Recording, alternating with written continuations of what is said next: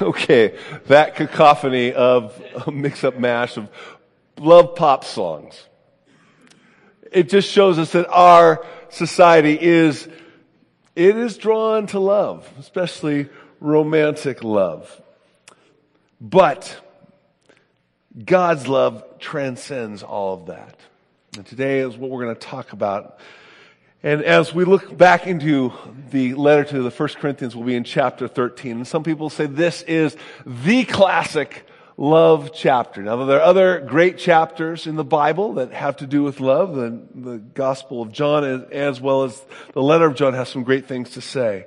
But there's no denying that this chapter gives a focus on what love is or what it should look like, especially in the body of Christ.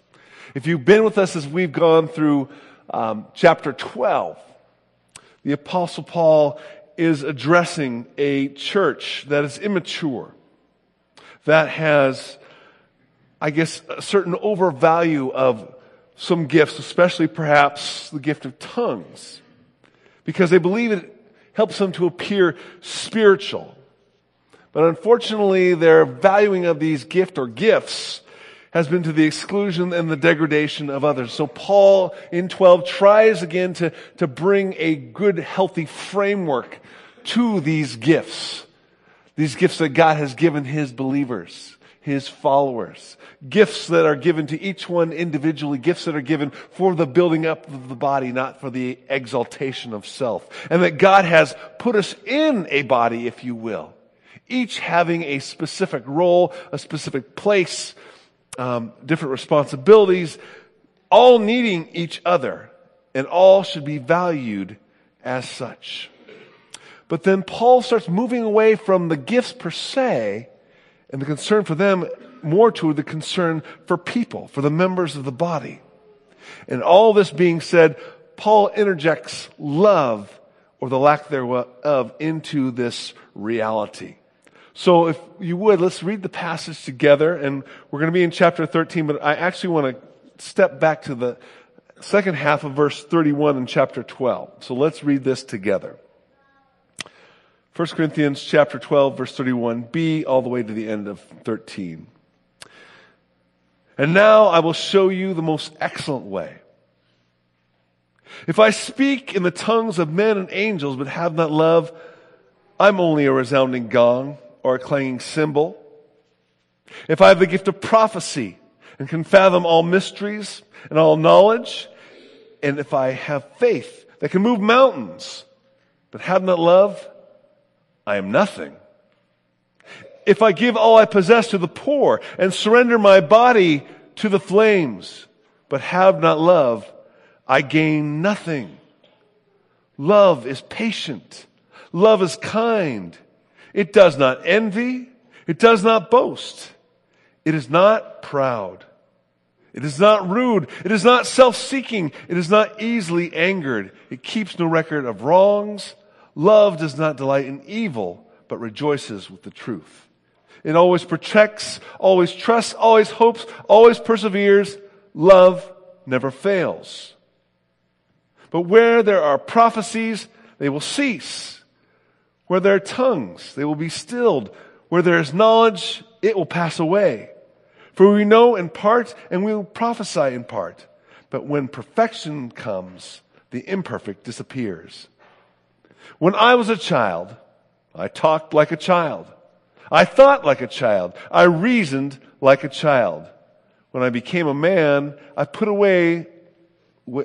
ways of childhood behind me. For now we see only a reflection as in a mirror. Then we shall see face to face. Now I know in part. Then I shall know fully, even as I am fully known. And now these three remain: faith, hope, and love. But the greatest of these is love. Let me pray for us, then we'll get into God's Word today. So Lord, this is a wonderful, beautiful passage. We thank you for it. And we ask you to open our eyes to help us to see what you have for us. Open our ears to help us to hear what you have for us. And I pray that you'll use this servant to speak forth your truth, that we might live and follow you with our whole heart and worship you in spirit and in truth. So, Lord Jesus, is in your precious name I pray these things. Amen.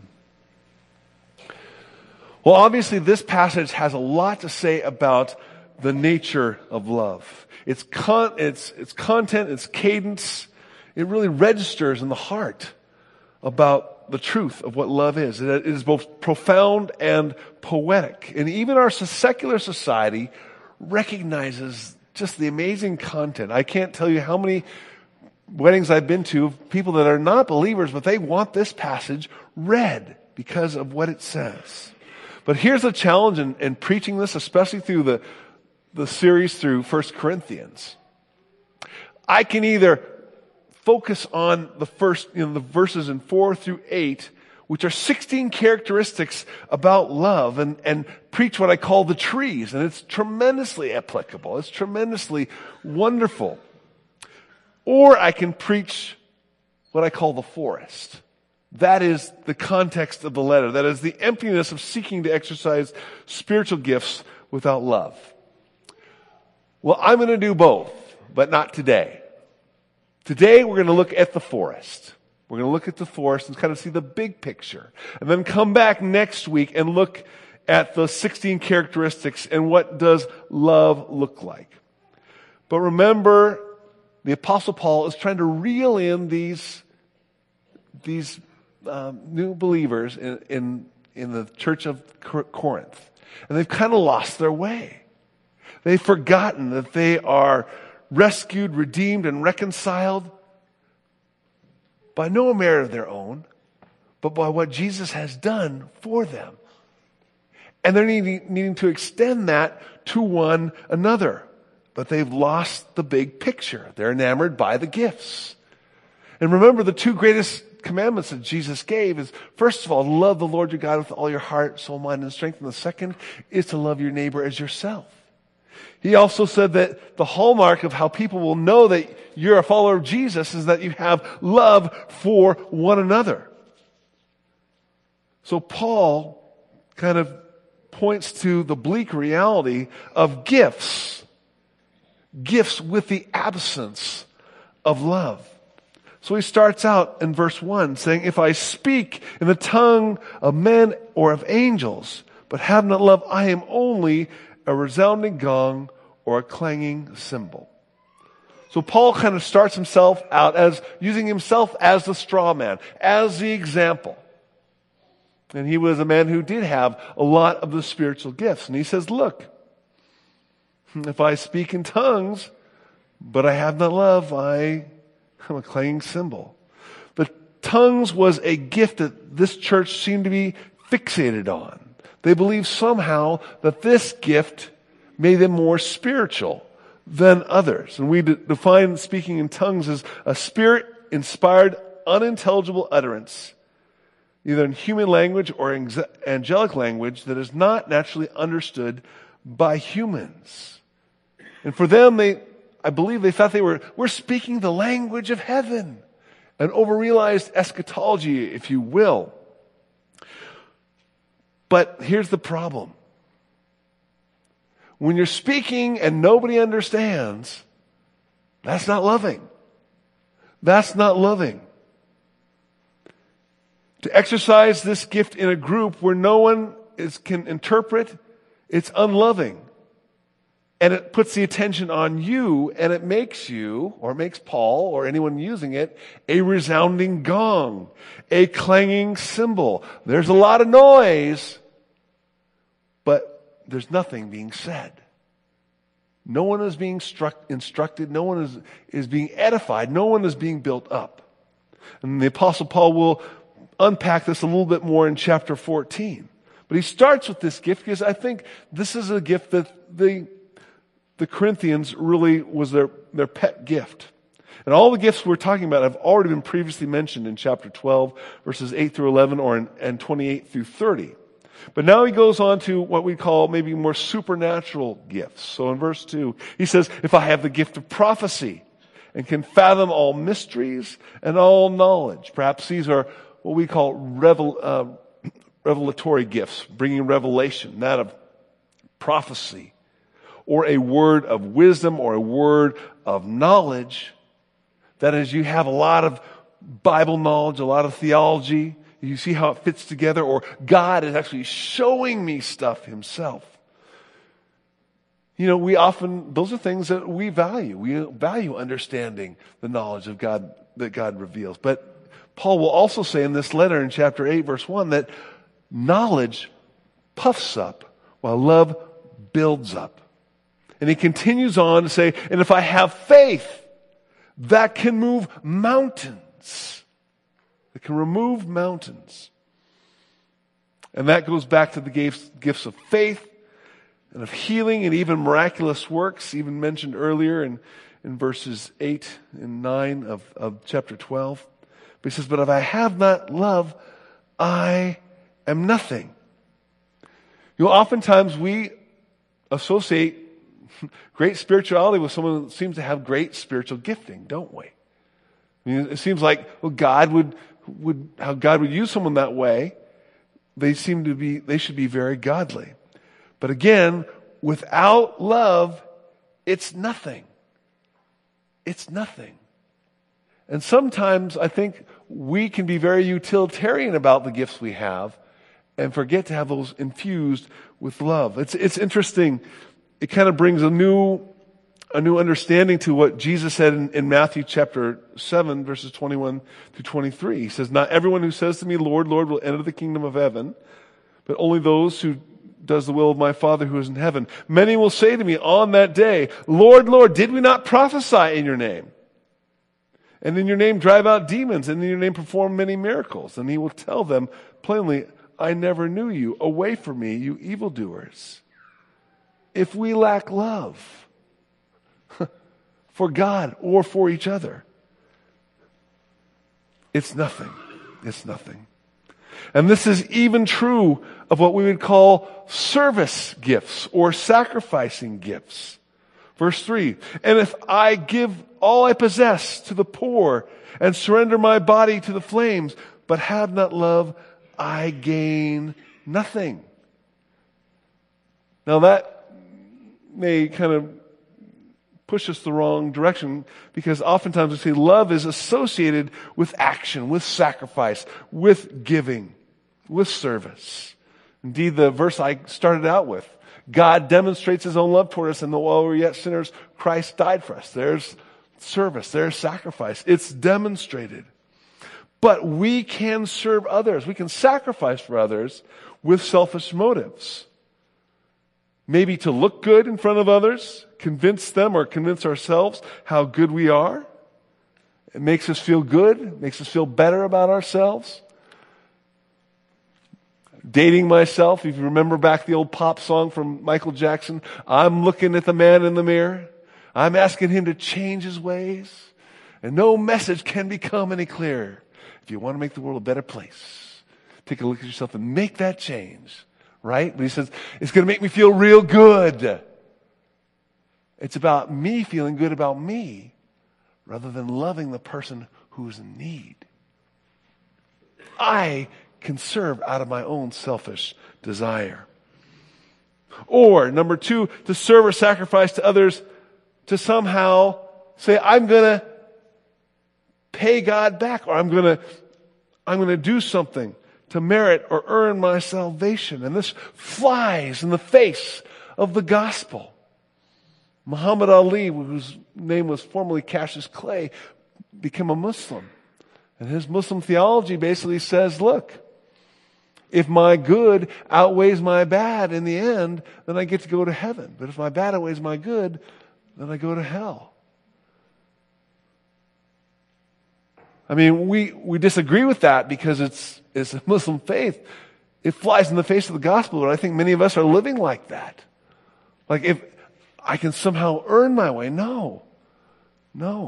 For by grace you've been saved through faith, and that not of yourselves. It's the gift of God that no one can boast. But again, getting back to the motive of love for our gifts. It matters to God.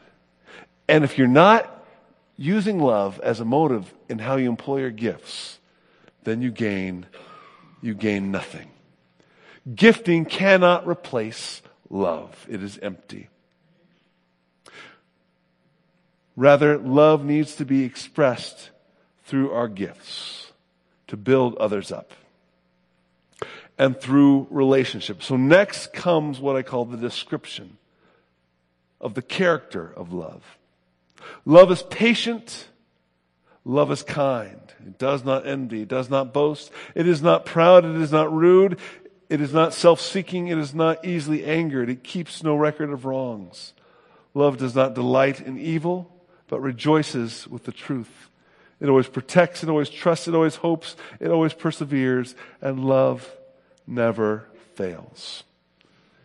Again, like I said, next week we'll look more intently into these 16 descriptors. But here's the thing. Love is not a warm, fuzzy feeling about how you make me feel. Rather, it is an others-centered attitude and action for their good, for their well-being. And to be certain, these 16 descriptors do raise the bar, don't they? It shows that love, real love, is probably beyond our own abilities, our own resources. And it's going to take something greater than ourselves. It's going to take the Holy Spirit for us to love like that. The fruit of the Spirit, the first gift listed is love. It's love. That's true spirituality. Not your gifting, but how well do you love?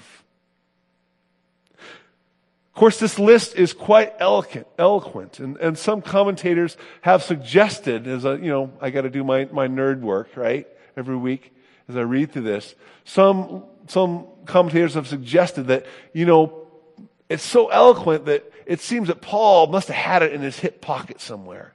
He must have, picked it up from somebody or something and put it right in there when he had this opportunity as he addressed this letter to the Corinthians. Now, I'll tell you what. It doesn't matter to me whether he did or did not. I mean, as a pastor, knowing I got to preach every week, I'm always looking for new material, looking for good material, right? And they say that, all work and no plagiarism makes for dull preaching and writing. And also the fact that all truth is God's truth, right? If it is ultimately true, it's God's truth. However, there's plenty of a reason to believe that the context of Paul's words were really brought about by the life situation with the Corinthians, about all the things they were struggling with, all their dysfunction, and it gave birth to Paul's words as he paints this picture of what godly love looks like in the body of Christ. Especially as we get to what I call the negative qualities, or what love is not. And Paul's saying, look, this is what love is, and this is not how you're acting. You guys are missing the boat. Let me just point out a few of them. Love does not envy, but you do, Corinthians. You're starting out having quarrels, making factions amongst yourselves. You're having rivalries between these factions.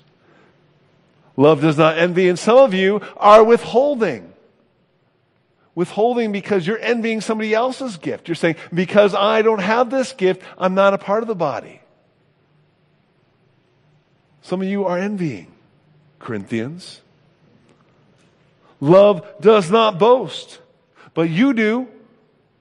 Some are saying, well, I follow Peter, or I follow Apollos, I follow Paul. You've created little clubs. Some of you boast about your wisdom. Chapter 3, verse 18. But it's really regurgitated worldly wisdom. It's not the wisdom of God, which is found in Christ Jesus. Christ and Him crucified. And love is not proud. But you are, Corinthians. Some of you have become arrogant, even against me, your apostle, as he says in chapter 4, verse 18. And some of you are so puffed up with what your knowledge is, as he says in chapter 8, verse 1. Love is not rude. or it does not dishonor others. But you come to communion, you come to the Lord's Supper, and you who have a lot of money and a lot of food, you sit there and eat in front of those who don't have anything.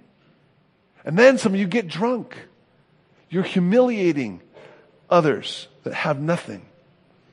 Chapter 11, verses 21 through 22. He says, shall I praise you? He said, certainly not. Love is not self-seeking, but you are, Corinthians. Some of you are looking to exercise your freedom in the knowledge that you have, saying that these idols that you're going to eat in their temples, they're not gods at all. So I've got freedom to do that. You don't mind that you're causing some other believer coming out of idolatry to stumble. You're using your freedom as an opportunity to seek out your own self-interest and your own appetite.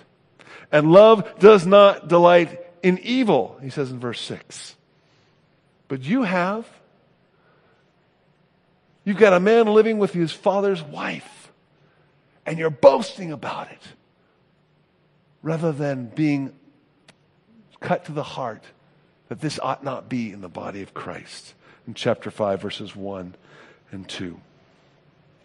Paul was not looking to be generic or general about his description about what love looks like, but rather be specific with this church that had its priorities mixed up. Giving a close look. What you think is good, that's not love.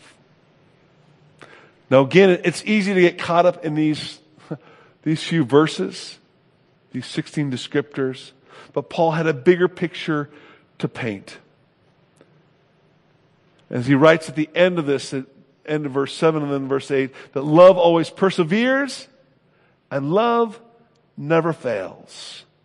And that points to what I call the endurance of love. As it continues on in verse 8, but where there are prophecies, they will cease. Where there are tongues, they will be stilled. Where there is knowledge, it will pass away. For we know in part, and we prophesy in part. But when perfection, or completion, as the new NIV says, comes, or the perfect, comes the perfect. But when perfection and completion comes, what is not perfect or what is in part will disappear, the imperfect, Paul returns to the issue of spiritual gifts, pointing out to their limitation, pointing to a time when they will cease to be needed because the perfection or the completion will have come. This is the word that Jesus uses when he's on the cross, and he says to Telestai, it is done, it is finished, it is complete, paid in full. That completion, that perfection is the physical return of the Lord Jesus Christ. You see, right now, any knowledge that you or I have about God, while it may be accurate, it may be right, it may be true, it is still partial. And anything that God would choose to reveal through a prophecy even is still partial. It's still partial. Now, I'm not even going to open up the case of somebody having the gift of prophecy, but let's just take some prophecy we already know about in the Word of God. The book of Revelation. The book of Revelation talks about the Antichrist. It talks about the rapture, about the tribulation, about the millennium. It talks about Armageddon, the last battle. What do those things fully look like? We don't know fully. We have our approximations. But it's still partial information. And we won't fully know until Jesus comes. And by the way, that's part of the purpose of the revelatory gifts. Paul says in chapter 1, verse 7, to prepare for Jesus' return, he says, therefore, you do not lack any spiritual gifts as you eagerly wait our Lord Jesus to be revealed. But that's what we're looking forward to. That's what those gifts are for, to prepare us for his return. And it's going to be mind-blowing. My mom grew up in a little town called Thedford, Nebraska. And there is a paper that gets printed once a week there. It's called the Thomas County Herald. And you might, find a little story about Mrs. Myrtle having coffee with Mrs. Nutter, the price of corn, and maybe now there's a quick article about Trump and his, tweeting, whatever. But it's not a whole lot of information. There's a lot more going on. And that's kind of like what we're experiencing right now. But when the perfect comes, it's like the internet is given to you. And all of a sudden, boom!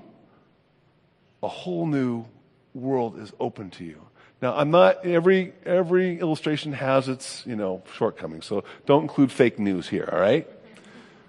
But I mean, it's going to be totally different when Jesus returns. A whole new cacophony of just understanding and knowing him. Paul's point is that gifts reveal partial information, but in light of where eternity and history is going, they are temporary. And Paul further seeks to illustrate this current state of our understanding, and just talking about his own experience from going from a boy to a man. He says in verse 11, he says, when I was a child, I talked like a child. I thought like a child. I reasoned like a child. But when I became a man, I put away childhood, the ways of childhood behind me. Paul is not saying grow up. At least he's not saying it here in this passage. But rather he's illustrating how we operate differently as a child as to when we grow up. Those of us who are full-grown, adults now, we don't have to be changed. We don't have to have parents change our diapers, if we will. We don't have to have people read for us. Did you ever do this as a kid?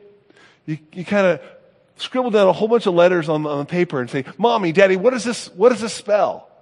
And it's Z, X, T, F, and it doesn't spell anything, honey. Well, what do you mean? Well, it's because as a child, you don't understand how letters work, right? But when you're an adult, you understand totally differently. Take the experience of riding a bike. When you're a kid, you need training wheels, right? To kind of keep you upright. And then you learn. And then when you become an adult, it's kind of like that sensation always returns to you. There's a saying, it's just like riding a bike, right?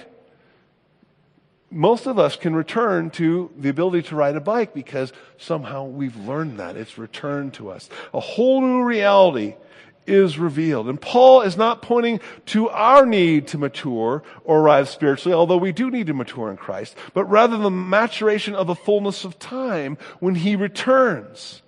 And so he points out in verse 12, for now we see only a reflection as in a mirror, but then we will see face to face. And now I know in part, then I shall know fully, even as I'm fully known.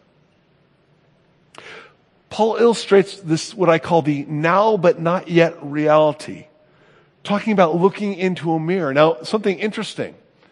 Actually, Corinth was known for its fine bronze mirrors. They were high quality mirrors of that time, which I did not know until just reading through commentaries about this.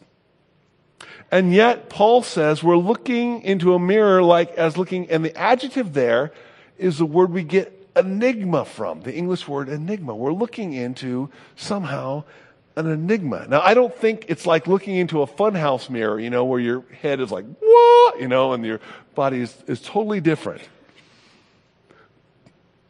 I think that in looking into a mirror, he's talking about an accurate reflection, but the true glory and sharpness of the image is somehow muted.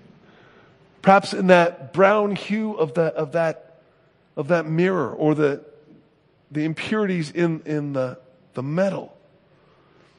And even with today's high-resolution cameras, you can get an amazingly crisp picture of somebody, right? But it's not the same as being face to face with them, is it? You can have a really sharp picture, but it's not the same as being face to face.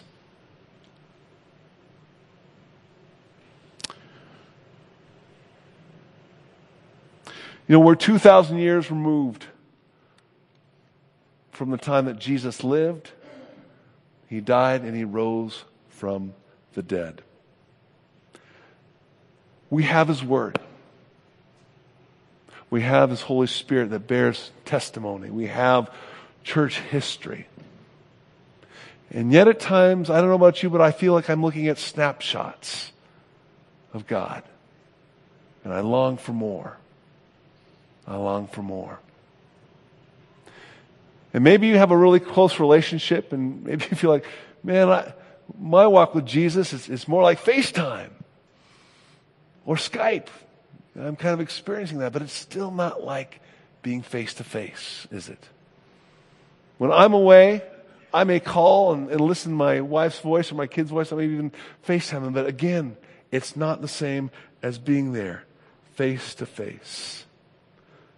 Let me ask you this. What kind of longing do you have to see Jesus face to face, to be in his presence? You see, right now, God is not limited by what he knows about me, but I'm limited by what I know about him. His word is true, it's accurate, but it's still the partial picture. But he says, but then I shall know fully, even as I'm fully known. Then I shall know fully, even as I am fully known. As the old hymn says, at that moment, the faith shall be sight. The faith shall be sight. I don't know about you, but I long for that day. I long for that day. And so many of the mysteries I hold in tension will be revealed, will be released even, because of his presence. And at that moment, I won't really care about what gifts I had or didn't have. I won't really care about what positions I held or didn't hold on this earth. At that moment, I won't really care about what wealth I had or didn't have.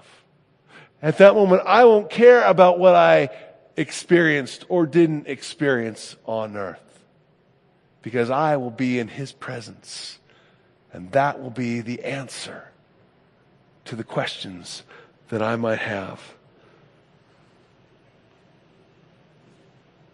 Do you long for that? Do you long to be in his presence? Do you long to see him face to face? Do you long to have the veil removed and have Jesus fully revealed to you? You see, Paul, he's trying to refocus these Corinthians that have their priority, their importance on the wrong thing. For them, it was spiritual gifts. And he's trying to remove and give us the right priorities as well. It may not be spiritual gifts, it might be something else. I don't know, but if it's earthbound, it's probably the wrong priority, unless it's loving God or others. That's what Paul's trying to do for us here. What matters? What matters is how we love, how we respond to his love, the love of the cross, and how we love one another. Those made in God's image, those for whom Christ died. That's what matters. Verse 13. Now these three remain: faith, hope, and love. But the greatest of these is love. You see, when Jesus returns, our faith It will have happened. God will have kept his word. It will come to pass. And hope, our longings for things to be made right, it'll happen. It will happen. It'll be realized. But love,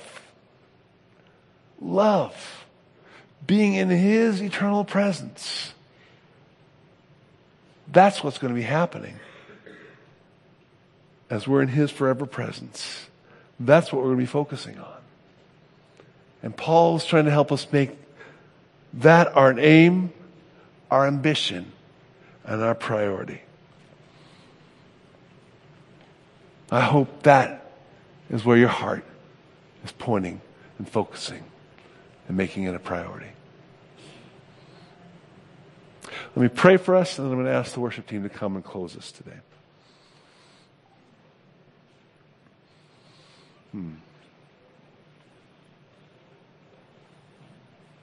Lord Jesus, you are an amazing Savior. Heavenly Father, you are an amazing Father, Creator, God. Holy Spirit, you are an amazing enabler to do the works of God, to be the presence of Christ in our hearts today. And we need you. And I thank you that you have not left us alone. You've come to help us walk this journey, but history is heading somewhere. It is heading towards an eternity with you. And we need you, Lord. We need you to come and change us. Come and make us more like Jesus. We need you to give us the love that we don't have within ourselves to love others. And we need you to give us your eternal perspective.